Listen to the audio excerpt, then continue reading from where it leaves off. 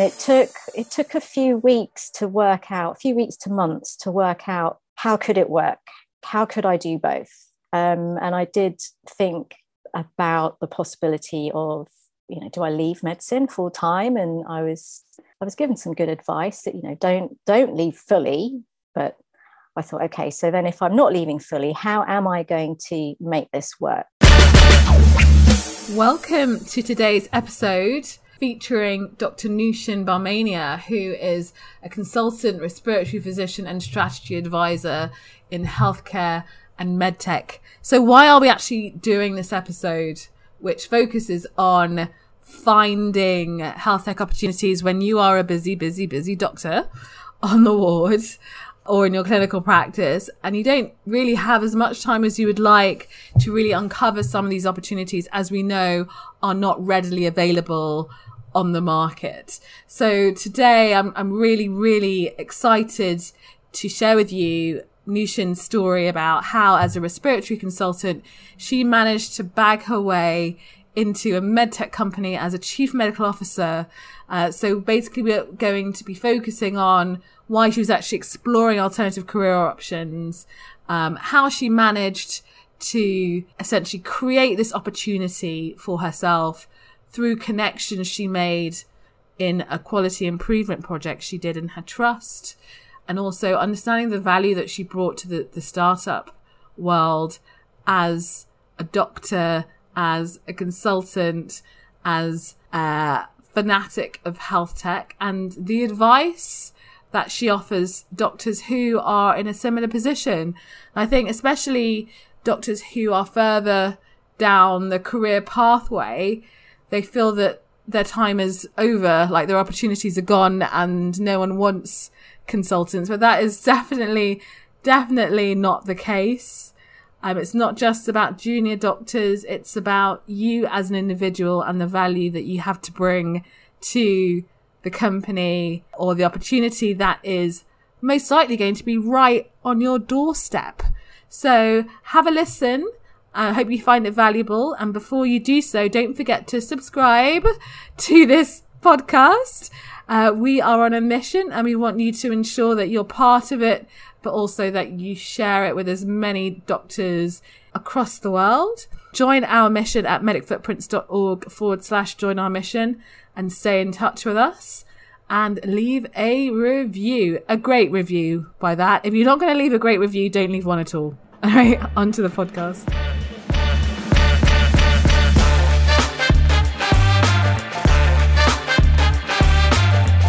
Let's face it, burnout amongst doctors is sky high, and we're actively seeking other ways to make the most of our transferable skills beyond the usual career pathways. Welcome to Disrupting Doctors' Careers. I'm your host, Dr. Abena Bubbs-Jones, and I'm on a mission to connect 1 million doctors across the world with the best in diverse career opportunities. Welcome, Nushin, to Disrupting Doctors' Careers. Thank you so much for joining us today. How are you? Good. Thank you so much for having me on as a guest. Awesome. I mean, you have such a valuable story to tell with our community of doctors today. And as you know, we are going to be discussing something that comes up quite a lot. So as a doctor, especially if you're working full time in clinical practice, particularly if you're in NHS, and if you're looking to move into health tech or any other sector, you're busy, you're on call, you give most of your time out. So how do you make that move? And how do you find those opportunities? So I've spoken about in previous episodes is that you really need to focus on the networking and the building your brand, et cetera, et cetera. But the reality is it takes time. And especially when you're poor for time, like most doctors are, how can you find these opportunities? And so one of the reasons why we're featuring Nushin today, who is a respiratory consultant and health tech advisor, is that one of her first roles in health tech was as a chief medical officer for a med tech company. And so the question we're focusing on today is, how do we spot and seize health tech opportunities when we're in full-time NHS practice?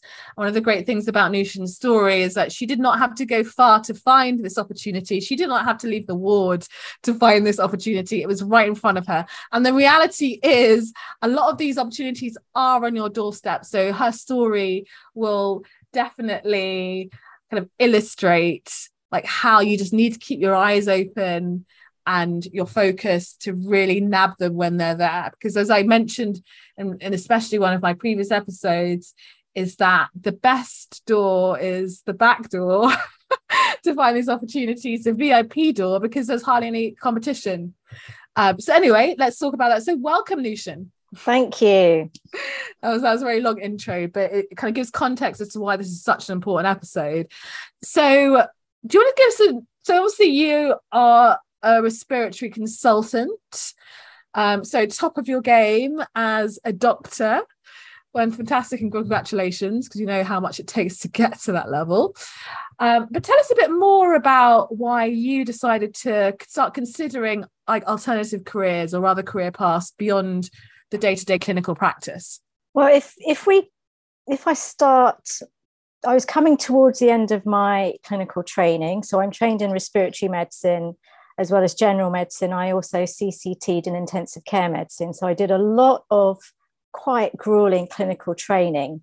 And I think I was already questioning other things that were out there. And that's when we first met, when you were beginning your Medic Footprints journey. And I remember coming to several of your events in the very early days and hearing about all of the different things that were out there. And, having portfolio careers at that point and exploring was not at all a traditional route. So I was really intrigued by the possibilities at that point. And I had it in the back of my mind that might be something I would come back to at some point. I finished my training and I was lucky to secure a consultant post. So then I began on this clinical trajectory of, becoming a solid consultant in medicine. But within a short space of time, maybe a year or so, I started being interested and curious in other things. And one of the things that I was doing in my respiratory work was looking at service development and looking at how we can improve the particular service that I was working in. And that involved various things. It involved looking at patient length of stay. It involved looking at updating some of the specialist equipment that we needed. And it was through that I began, I suppose, project managing a quality improvement type project. And this involved liaising with the IT team, medical device companies, clinical biochemistry.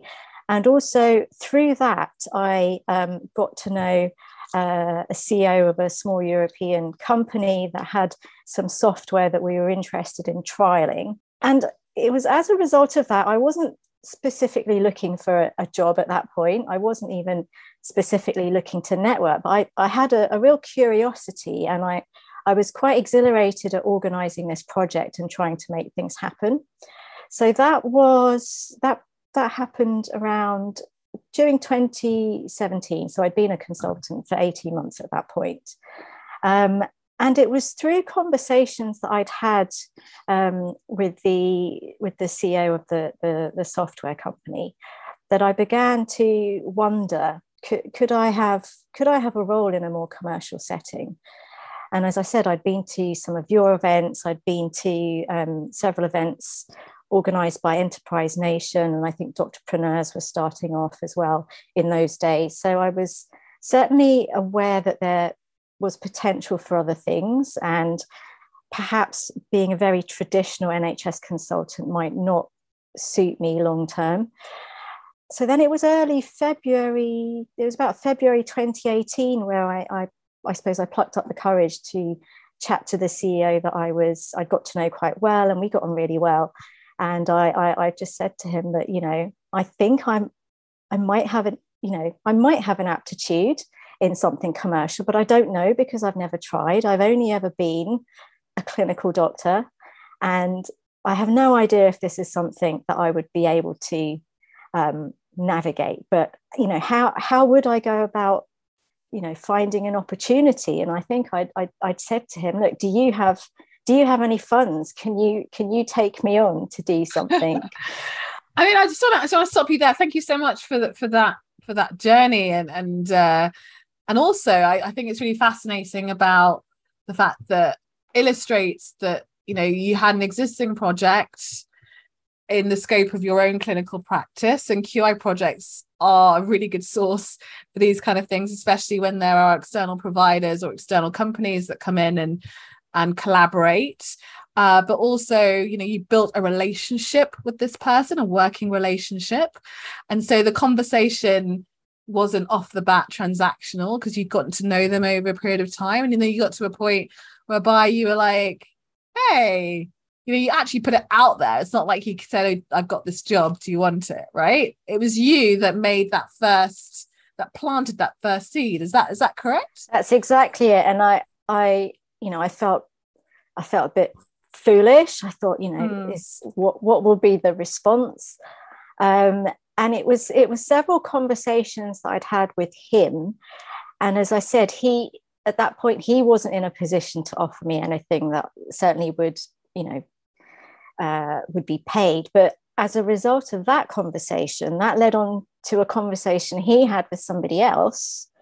And as it happened, they were looking for, they weren't looking for a chief medical officer, the company that I joined. They were looking for a research nurse or a research fellow full-time to oversee and have a UK base for 2 clinical trials that were running here in the UK, predominantly in London, which was to do with machine learning and AI in the ICU in relation to patients who are mechanically ventilated.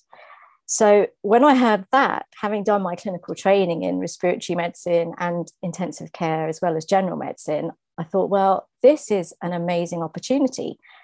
This is something that can use all of the clinical skills that I worked so hard to get under my belt, and I can, be involved in some clinical trials, and I knew that this was going to be an exciting new area in the future. So there were several conversations with the friend I met, the CEO, and also with the other company that I was introduced to.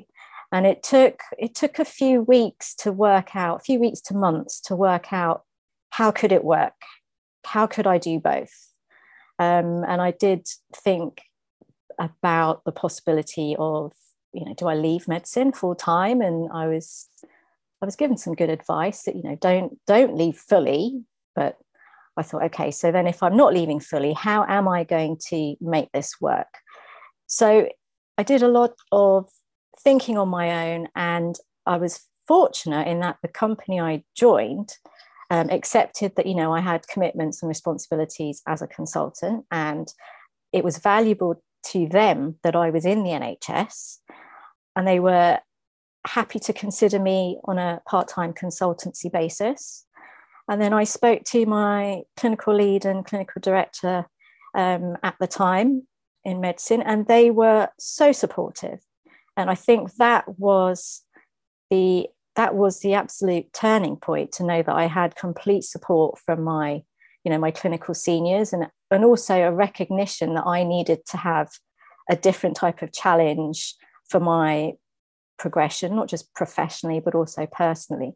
So I think with that backing, I felt empowered to be able to make a bold move. And it was brave. I was told by several people, it's quite brave what you're doing.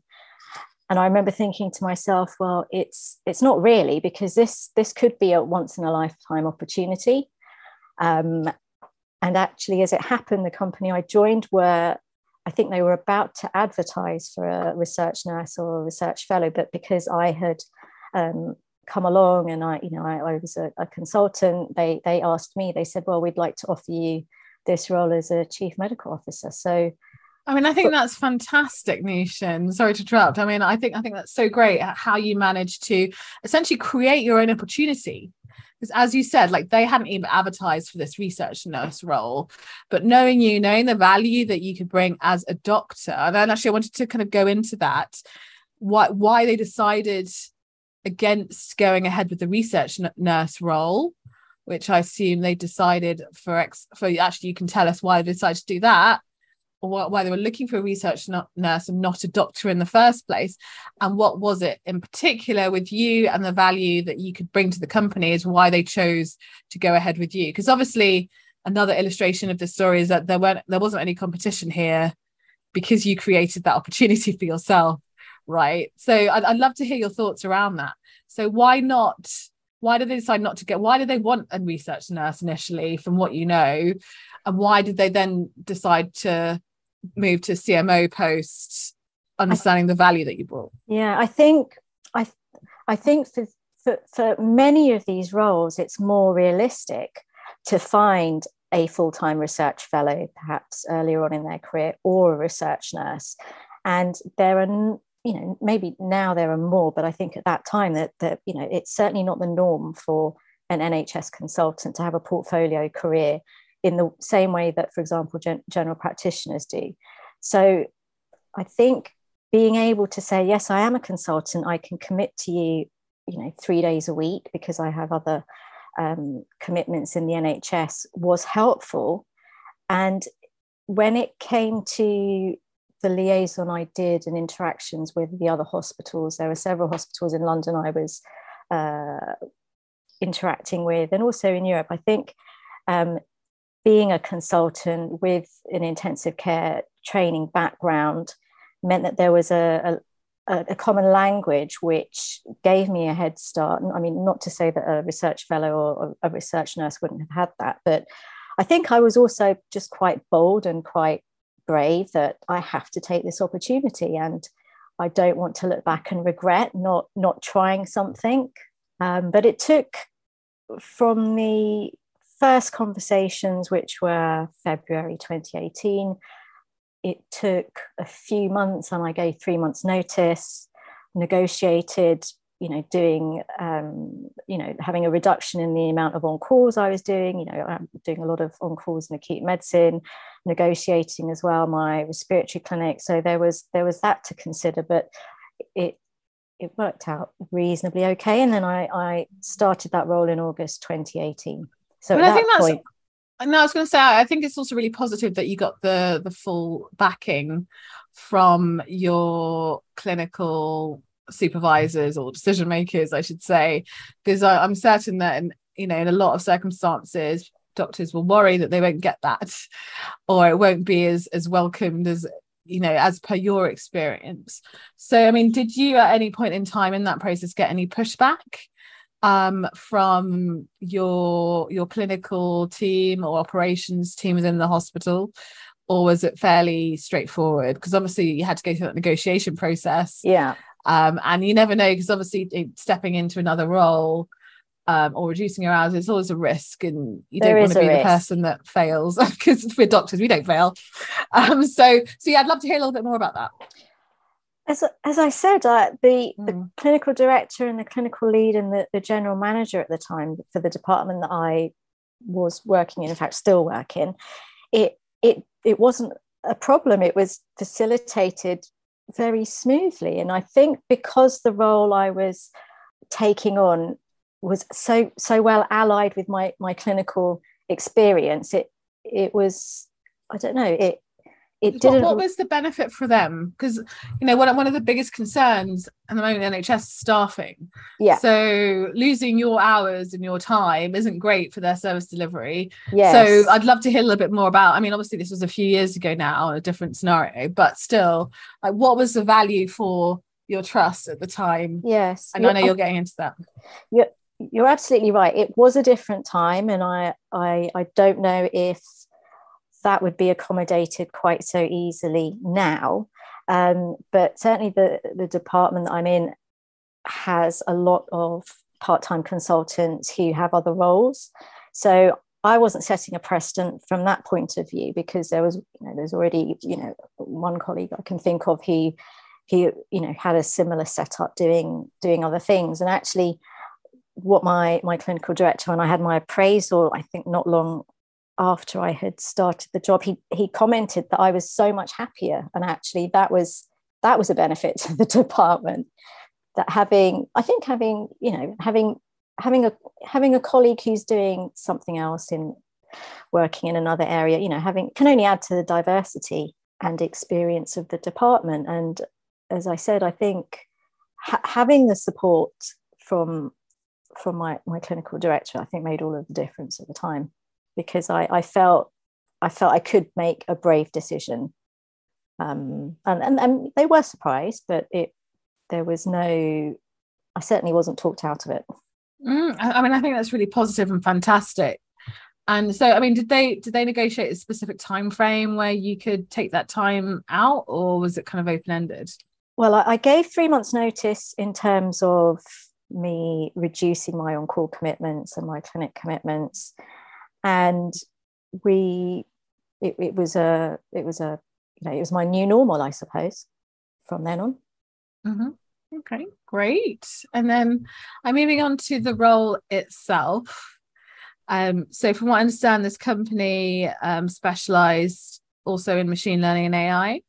Exactly. So can you tell us a bit more about the overarching technology that you were exposed to, and what your role, your value add was as a doctor for this particular company? So I had, when I'd heard about this device that they were undertaking clinical trials with, I was really interested, because it was using, as you said, machine learning and artificial intelligence in a clinical setting, and it was a clinical setting I could understand. I could immediately see what the applications were for this product, and the clinical trials were looking at patients who are mechanically ventilated in the ICU. So having had that experience during my intensive care medicine training, I thought, wow, this is really interesting. I was so curious about it from my clinical background, that I suppose that enthusiasm and genuine interest in it perhaps was what sold me to the company, and it's certainly what sold the company to me, and the interest in the device. And one of the really nice things as well was going back into a field of medicine I had been in, but I had left, where it meant I also began interacting with some new colleagues, but also some colleagues who I had known from the past. So that was also very helpful for the company in terms of helping to galvanize how the research study went, and all the other things that were involved from the machine learning and the AI point of view. I wasn't involved in developing the machine learning or the AI, because the engineers were doing that, and that was very, very specialist. But it was certainly, my role was to see what's the application of this, how can it be used in a clinical setting, how can it help a patient, and how can it help the clinical practitioner at the bedside, the ICU nurse, or the doctor who's trying to ventilate a difficult patient with ARDS, for example, or something like that. Yeah, I mean, how many clinicians did they actually have in the company? I was the only clinician that was part of the company. There were clinicians involved in relation to the studies and the clinical trials that they were undertaking. But I joined, it was a small company, small startup. So I joined a team of 7 who were all based in Europe, and I was the only person here in the UK at a time when remote working wasn't so well set up as it is now. So that was a novel experience. Great. I mean, so what was it like, obviously being the only clinician in the company, the only clinician in the village kind of thing? What was it like coming in with your medical expertise, and how was it interacting? Because obviously it's a health tech startup, and as we know, a lot of health tech startups don't actually have any clinical leadership. So did you find yourself as a CMO kind of taking things back to basics for them? Because obviously they were working on clinical trials as well. So yeah. I'm just trying to kind of understand a little bit more about, again, that value add, being the only clinician in the company, in a health tech company. So primarily I did a lot when I started. So there was a learning curve for me to understand the device. It was very technical, and I had to understand the device and how it worked to be able to explain it to somebody else.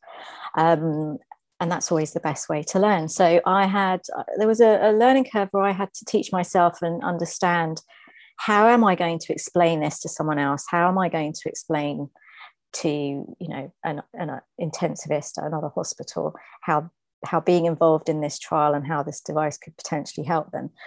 I felt that my role became taking the information that they had, the raw information, and I understood the application of it. I understood how beneficial it could be, and then almost translating it into a way that could be used in an NHS setting in a way that would be understood as a clinical language, aside from a theoretical concept. This is, these are the applications of machine learning and AI. Actually, how is this relevant when you're at the bedside and this device is attached to a patient? How is this relevant? How can this help you? What is the impact of this? And perhaps also from the more commercial side of things, what are the benefits to using this in the future if this was to be launched on sale? Why would you use this? I'd love to. I mean, I think that's really interesting. So I would also love to hear, obviously, had they gone ahead with the research nurse role, do you think there would have been a huge gap in their approach, their knowledge from a clinical perspective, and also, how to actually sell to NHS and other healthcare providers had they not engaged with someone like yourself as part of their team? What are your thoughts on that? That's a good question. I don't know is the answer. I mean, there were many research nurses involved in the study at the different trial centres who were, they were really experienced and very knowledgeable. But I think having somebody who is perhaps having a clinician, I think, does help. Perhaps I think because I had exposure to so many different trial centres, and having that overview, I think, was quite helpful. So I was, it wasn't just one trial centre. I was involved in recruiting additional hospitals and additional units and delivering training elsewhere. And that was quite an interesting juxtaposition, being able to talk about, how a trial delivery is working somewhere else at a new centre, and the things that have been learnt and what can be shared, etc. I think anyone can be trained and can gain experience in doing anything. And it was fortuitous that I made contact with the company at the time when they needed someone. And how important was your network, your existing personal network in? So I've got two questions. How important was your existing personal healthcare network in this role? And how important was it that you were a consultant, so that the level of medical expertise you brought to this role? The existing network, I suppose, when I was exposed to the ICU community, that was reconnecting with some people I had known in my previous network, as I said. So there were some new contacts and some old contacts that I had. I think being a consultant certainly is helpful when trying to, promote a clinico-commercial project. I think having that behind me was certainly helpful. And I think having my clinical hat on probably meant that I got responses a bit faster, perhaps. I think that was the feedback I got, that it can be quite difficult for the health tech companies to tap in to the NHS and the clinical side of things without having a doorway to open.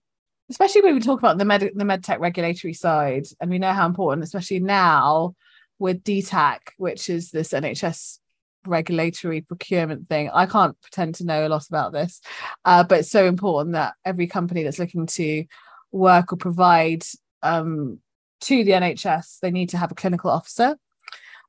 So I'm not sure how present that was in a few years back, but now there's a lot more emphasis on it.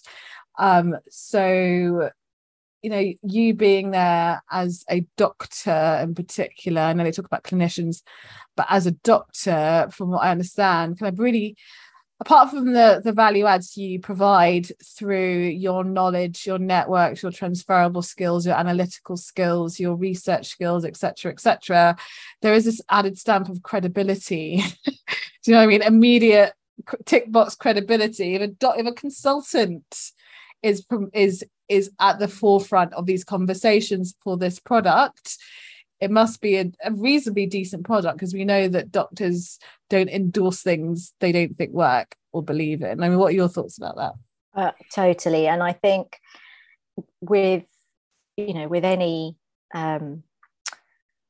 field that you're, one is stepping into outside of your clinical role, by the association, the endorsement that's given, isn't it? Because, as you said, I wouldn't have taken on the role if I didn't believe in it. So it's a reciprocal relationship, definitely. Fantastic. And kind of like closing, I mean, obviously that role in particular gave you a stepping stone into the world of health tech. And I understand that at the moment you are providing a wealth of expertise to health tech companies on various aspects of the wider health tech. So what advice in particular would you give to other doctors who were in your position a few years ago, who are short for time but looking really to share their knowledge and their expertise with health tech companies? What advice would you give in order to kind of bag that first opportunity based on your own experiences thus far? I think it can be difficult to appreciate the knowledge and the experience that we have when we're in the NHS. And it was one of the things that I learned the most. I think the most valuable thing I learned from this experience was learning about myself and learning that, I can be very comfortable in a number of hospitals, a hospital I've never worked at, and there's a clinical language, there's a discourse that we all have from being in the NHS, and that makes life so much easier when you're representing a health tech company, when you're trying to get a project off the ground, when you're trying to implement training and teaching, rolling out a medical device. So there's a lot that doctors can offer, and it may not be apparent until you're in another setting, just what your skills are, because there are so many skills that I don't think you can actually list all of them. And many of them are soft skills as well. How to interact with people, how to bring people with you on the journey, which, I think we do that in our day-to-day work in the NHS, because, all of the, patient encounters, all the things we do, they're all different journeys, aren't they? I think I had a real curiosity at that time. And as I said, I was coming to your events in the early days and various other events. So I had a real curiosity for other ways of working, other ways of doing things. And I think that's really important. Rather than looking at the end result, I want to find a job as a CMO. That wasn't what I was thinking. I was thinking, I'm curious about myself. What else can I do apart from being a clinician?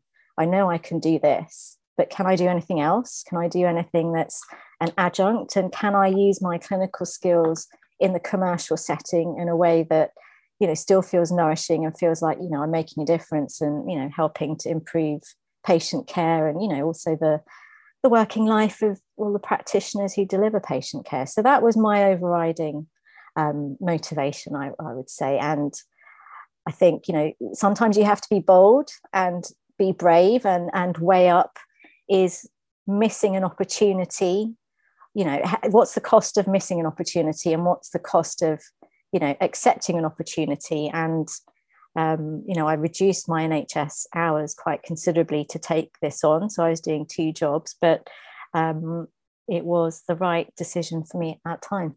I think that's really fantastic advice, and I definitely would echo and encourage doctors, if you're listening to this, just to remind yourself that you are an amazing person, you have a huge amount of value, most of which you probably don't even recognize. And as Nushin said, the soft skills, it's all about the soft skills. We forget about the soft skills because it's not examined as much and there's less emphasis on it in medicine, but it's hugely important, especially if you are moving into private industry or the general world of work, I should say, the general world of work. And so it's really important that you do remain curious about who you are, what value adds you have, what you're genuinely interested in, what you're great in, what you're not so great in, but just knowing yourself, getting to know yourself, because a lot of us, we haven't really spent much time getting to know ourselves, especially as we've grown within healthcare and medicine, because we just don't have the time.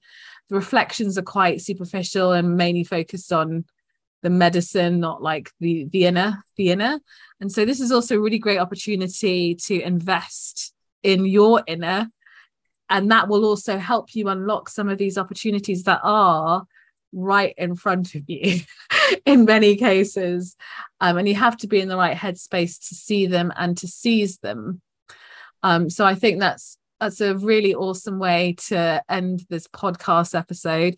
Really appreciate your time, Nushin. And if anyone wants to reach out to you, what's the best way of doing so? You can find me on LinkedIn. Awesome. Happy to connect. So Nushin Barmania on LinkedIn.